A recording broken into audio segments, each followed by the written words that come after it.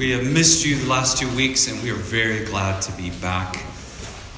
Thanks to all of you who served and used your gifts willingly and freely, and even at the last moment. Everyone is valued deeply in this body. We're grateful. Let's pray. Loving God, may the words of my mouth and the meditation of my heart be acceptable in your sight, O God, our strength and our Redeemer. Amen. Like you, I've been reflecting on the recent events in Texas. Frankly, I've only been able to take the news in small doses because the details and the reality of it is just too horrific to bear. But when I do ponder it, I hear a question, the age-old question that many from the outside of the Christian faith have posed to those of us on the inside. Where is God when tragedies like this happen? In my early 20s, I didn't let this question bother me very much. And I adopted the typical ancient or medieval approach to answering such questions from unbelievers, which was, if you're asking that question, then you're a foolish numpty who deserves hell. You know, some of you have read people like that. I'm paraphrasing, but not by much. As time went by, I began responding differently to the question, where is God when horrendous evils take place? Yes, I would say, that's a good question. I don't have all the answers, at least not one that will satisfy you, but it's worth asking the question, and it's worth ruminating on it for a long time. I've said that a number of times. I said that to my church when Sandy Hook took place. But maybe it's my age now, or possibly the pain we've experienced over the years that has elicited yet a new response. And these days, when I hear the question, where is God when Uvalde, Texas happens? It feels different. It feels more like I'm the one asking the question. Like it's in my head. It's not coming from the outside. I would love to give you a robust response that satisfies you completely to that question. It's beyond my ability today or any day. But I raise it because the location of the God that created the universe and purported to save the world through this man Jesus is at the crux of the faith. And we have to know, where is God? Does he hear me when I cry out to him? Is he disconnected from my world in some heavenly place that I can't access or even describe? And if that's true, what use is he to me? If he's not here, how can my life get connected to his life? And if it can't, then why bother? And of course, if he's not here to alleviate the ills of this life and set things right, then does it matter that I'm even here on a Sunday morning? I've raised more questions than I can answer today. Last time we were together, a few weeks ago, I suggested that we should all cheer up because Jesus has gone away. And he has. He's not here, at least not in the way that he was. Where did he go and where's he now? We know now that heaven isn't just the nether reaches of the universe. It's not like if we built a better spacecraft that we'd eventually get far enough to where we would see God. God dwells in his own space, and it's a space that isn't disconnected from this world, but it is distinct from it. We know this because when we want to know anything about God, we look at Jesus. And when we look at Jesus' resurrection appearances, when he finally possessed his glorified body, we note some curious realities. Jesus was visible. He ate. He could be touched. But at the same time, he wasn't confined by space, by our limitations like gravitation or gravity and matter. He appeared in rooms without opening doors, and when he ascended, he was in the clouds. So, heaven is that particular location where God dwells. And it must be space and time without the boundaries of space and time that we currently experience. That is where Jesus is. He has gone away to that place. He's close, but he's in his own space, a space distinct from ours, but crucially not disconnected from us. And last time we said that's good news. That he's there and not here. It's strange to say it, but thank God Jesus is gone. Because the ascension of Jesus verifies exactly what he had claimed about himself. That he is king of heaven and earth. Because of the way he lived, what he taught, how he died, that he's alive again, all authority belongs to him and to no one else. If the grave doesn't contain him, what in this world could possibly? Now, what I didn't say to you last time that I wanted to, but I shelved it for another sermon, was that the ascension verifies that Jesus is also priest. That he is king, but he is also priest. And we'll do that one day, because I get really excited about it and I start rambling and food's waiting for us. All of that. But Acts 2 now and Pentecost Sunday teaches us something else about our Lord. He's king, he's priest. Any guesses about the third? Prophet. That he is prophet. That he is prophet. But it's prophet with a twist. And I'll get to that in a minute. Yes, we should cheer up because Jesus has gone away. But at Pentecost, we get smacked in the face with the reality that we should cheer up because Jesus has not gone away. He is still here. In fact, in a sense, his presence has been infinitely magnified so that now he's more here than he was when he was here. And in the Bible, the presence of God is always the most critical issue for God's people. Is God with us? Will he go into battle with us, Israel would ask. The psalmist would often lament the silence and the absence of God. Will God give up on me? And will he leave us alone? When our church declines, has God abandoned us? See? And Jesus answers that question. Before he went back to the Father, he gave a very clear and direct answer to his disciples, something he didn't always do. He said, I will not leave you as orphans, but I will send my Spirit to you. Not simply the Spirit or a Spirit, just any Spirit, but my Spirit, the Spirit of me, so that when you have the Spirit, you have me. Just like Jesus could say to Thomas that in seeing him, Jesus, you could see the Father, so it is with the Spirit of Jesus. When you have the Spirit, you have Jesus. Now, I'll admit, this isn't an easy idea to try to explain to anyone, or even to get ourselves. And you can kind of feel Luke grasping for words and images that fit or make sense of the madness on that Pentecost Sunday.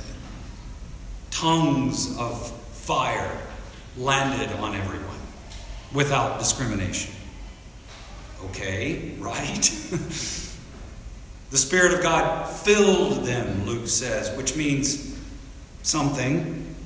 And the response of those people who had just shown up for a run-of-the-mill, traditional Jewish feast day, the response was an ecstatic expression of multiple languages and miraculous understanding of all of those languages, even if those languages had previously been unknown to them. It was bizarre, to say the least. So bizarre that observers assumed everyone was drunk. By the way, did you get Peter's explanation? I've always found that hilarious. They're not drunk, it's only 9. You know, for the Baptist, okay, I'll stop that. Such a weird scene. It isn't the one that I would record for posterity. Have you ever clicked a church's website and you see the heading, Our Story? Do you ever read them? They said, here's how we got started. Here's when we built our building. This was our most important pastor. Here's the one we have now, etc., etc. What you won't see. One Sunday, we had an international gathering of over 3,000 people. God showed up. We were all mistaken for being a bunch of drunks. It was awesome. No, that doesn't make it. But here we are. 50 days after Passover and Jesus' crucifixion, the disciples are doing what Jesus told them to do, hang around Jerusalem until my Spirit shows up. How will we know, Jesus, that your Spirit shows up? Oh, you'll know. You will receive power when the Holy Spirit comes on you. And you will be my witnesses. That possessive term again. Not a witness, not the witnesses. You will be my witnesses, my life in you, my Spirit with you, in Jerusalem, in all Judea and Samaria, to the ends of the earth. When you speak, I will be speaking through you. You remember when the disciples said, Lord, is now the time you're going to restore the kingdom post-resurrection, prior to ascension? Is now the time, Lord? What was his answer effectively? No, you are. And he left. And Jesus is gone, and yet he is not. He is not here, and yet he is. True enough, his resurrected body is absent, but now his Spirit is present to the world, empowering all his followers to be witnesses throughout every corner of the known world. What would God's kingdom come to earth have been like if Jesus had remained? Have you ever thought about that? What if he had just stayed? The possibility of meeting or hearing God's voice would have been limited to Christ's physical presence on earth. But now, the life of God has permeated every corner of the globe because the Spirit of Christ is where? He's with us. He's with his followers. Jesus is here in us, his church, his sacrament, his people. Everything Jesus did while on earth, all of his power, all of his grace, every ounce of his ability to love his enemies, every powerful word he ever spoke or speaks now, all of it is given as gift by his Spirit to you, to his witnesses. I'll put it as plainly as possible. When you speak of Jesus, when you and I witness to the reality of the living God, when we refuse to gossip, when we're quick to forgive both those we love and those we don't, when we call other people to follow Jesus, when we speak truth in love, when we keep unity with our sisters and brothers in Christ, when our hope isn't contained in a political party, when we share the news that this man, Jesus, is the fulfillment of all we've been created to desire, when we resist the spirit of the age by praying in the Spirit of Christ, when we do all of that, we are witnesses of Christ, and people are hearing God's voice and seeing the life of God right here, right now. on earth.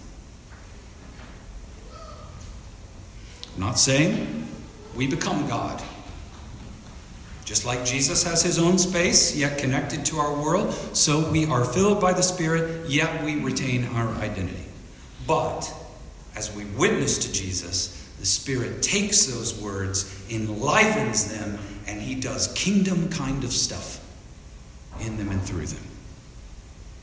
Jesus, the prophet, has unleashed his Spirit upon us so that we are prophets, bringing the kingdom of God to this earth. Staggering, overwhelming thoughts, right? Where's Jesus? Well, he's here with us, in you. Stephen Haynes is a professor at Rhodes College in Memphis. He wrote a book, The Last Segregated Hour, in which he described the so-called kneel-ins that were focused on breaking down segregation in churches throughout the South many years ago. But Haynes focuses particularly on those kneel-ins in Memphis, a city tormented by racial strife even to this day. In 1964, students launched a campaign of church testings. White students paired with black students would visit both white and black congregations in Memphis to see what sort of reception they received. Brave, to say the least, at that time. They would especially want to test whether certain white congregations would bar the blacks from entering for worship. The greatest resistance they found in Memphis was one church. I know this church. It's a good church now. This one church was known to lean heavily to the evangelical side of the church culture. And the black and white pairs of students received different reactions at the various churches they visited, but it was at this particular church that they were met Sunday after Sunday by elders and deacons standing arm in arm blocking the entrance to the church. Can you even fathom that today? The students would approach, always dressed in their Sunday best, and they would kneel.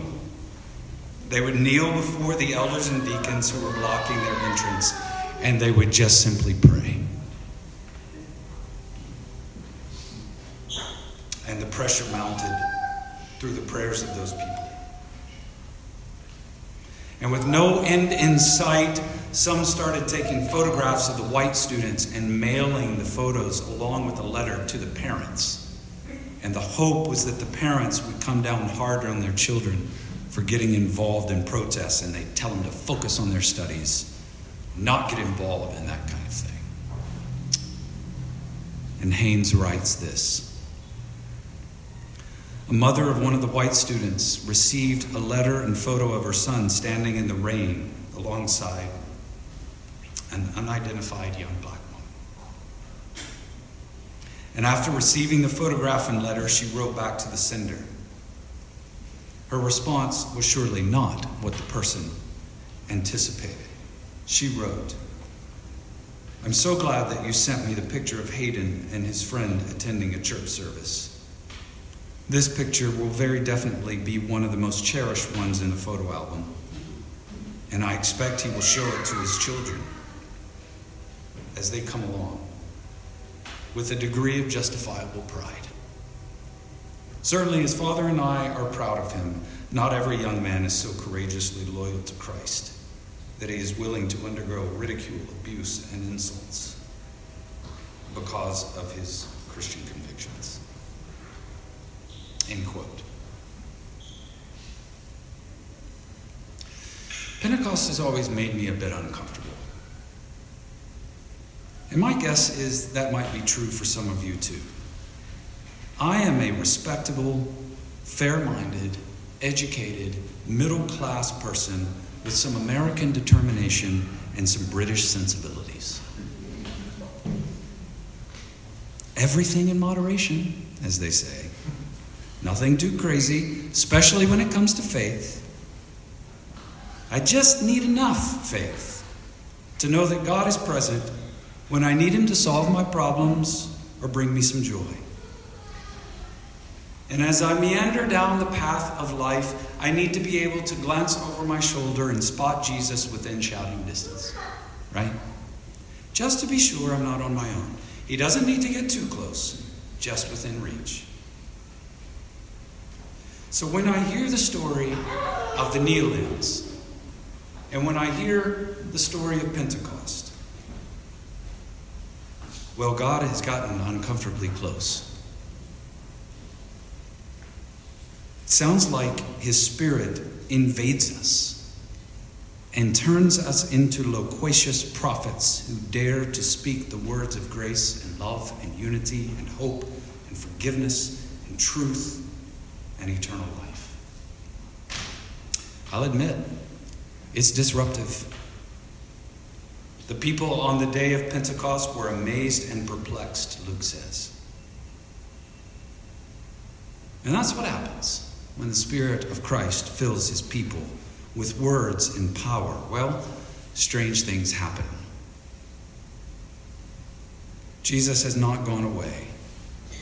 He's here in and with his people, doing bizarre things that tend to turn the world upside down and to bring his kingdom to earth. Wow.